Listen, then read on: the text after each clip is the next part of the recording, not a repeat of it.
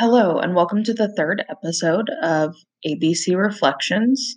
In this episode, I'm going to be discussing Toward a Theory of Culturally Relevant Pedagogy by Gloria Ladson-Billings. This was published in 1995, and it was published in the American Educational Research Journal. Even though this article is, about 25 years old now, it still is, believe it or not, very relevant to teaching and to understanding how we view our role in the classroom as educators. And it really takes a step back. What I think Gloria tries to do in this article is take a step back from the traditional kind of psychological approach, pedagogy theories that we have and practices that we have, and look at a more holistic, culturally relevant approach. So she goes through, and just kind of a quick summation is she views and observes 9 different teachers over the course of several years, and develops these kind of characteristics of culturally relevant teachers, based on all of this observation and research of these teachers.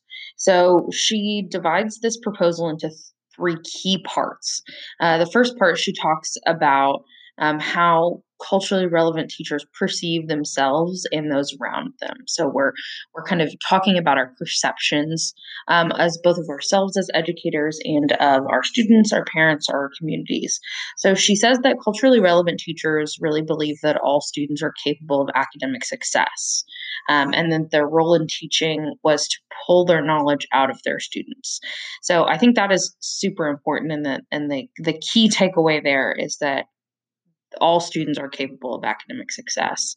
They also viewed their teaching style as unpredictable and ever evolving, and they saw themselves as members of a wider community, and they saw teaching as a way to give back to this community.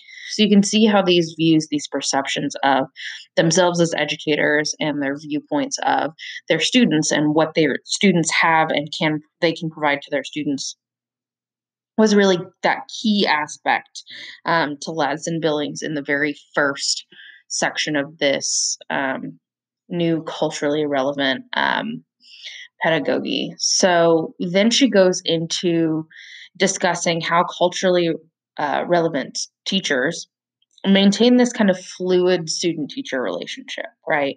They display this connectedness with all of their students.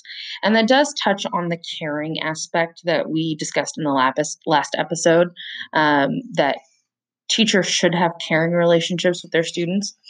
But this is really going even a step further and talking about connectedness. In addition, these teachers are developing a community of learners, right? And encouraging their learners to work in a collaborative setting. They're not isolating their students and, treating them all a little bit differently depending on the person, or, they're really pulling through this connectedness with all of their students and encouraging them to even take responsibility in each other's education. When we talk about a collaborative environment in a classroom, especially in a younger classroom, we're giving all of those students ownership of not only their own learning, but ownership of facilitating learning for others at a really young age, which is very important.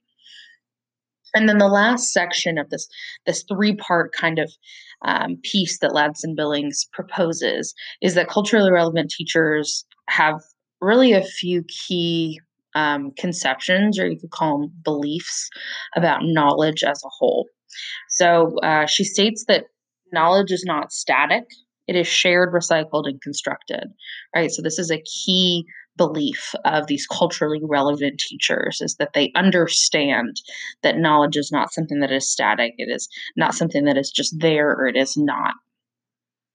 She also states that they see knowledge that it must be viewed critically, right?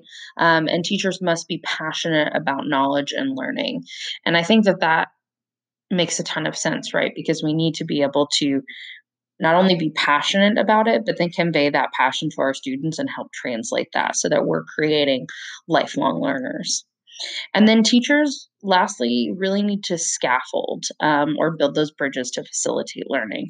That comes with, collaborative environments, working in, students to student environments. We need to build those bridges with our parents. We need to build those bridges with our students. And then she also touches too, importantly, that these culturally relevant teachers believe that assessments really need to be multifaceted and they need to incorporate multiple forms of excellence. Um, so those were the proposals that Ladson-Billings put forth. I think that it's really important that we think about, even though this paper was published 25 years ago, this notion, it was radical for its time, but it's still really important today. It's still really powerful today. We have leaned into this idea of culturally relevant teaching a little bit, but I think that her words still hold a lot of weight.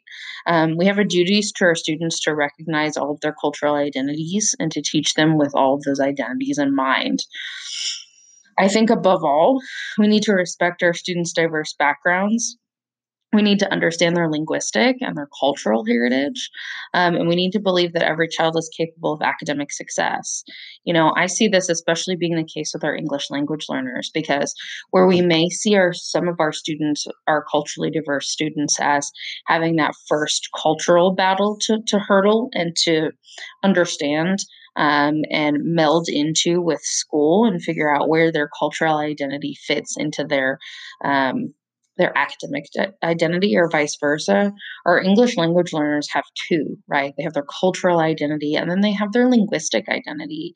And so not only are we telling those students, try to figure out and understand how those identities meld with and mesh with your academic identity, but let me also layer on top of that a communication barrier and a linguistic challenge and an understanding challenge.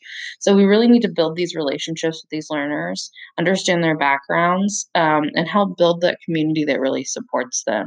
I think above all, it goes back to that first thing that Ladson-Billings talks about, right? Is knowing and understanding and truly believing that all of our students are capable of academic success, regardless, that they all have that ability. And then it is our job as educators to pull that knowledge out of them. And it is there.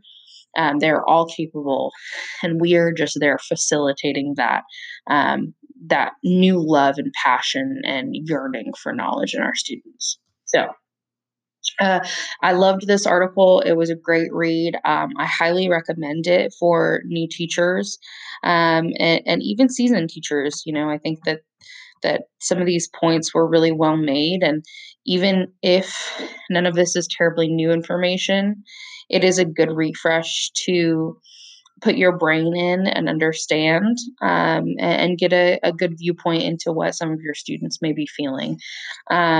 So that is episode 3. Thanks for listening.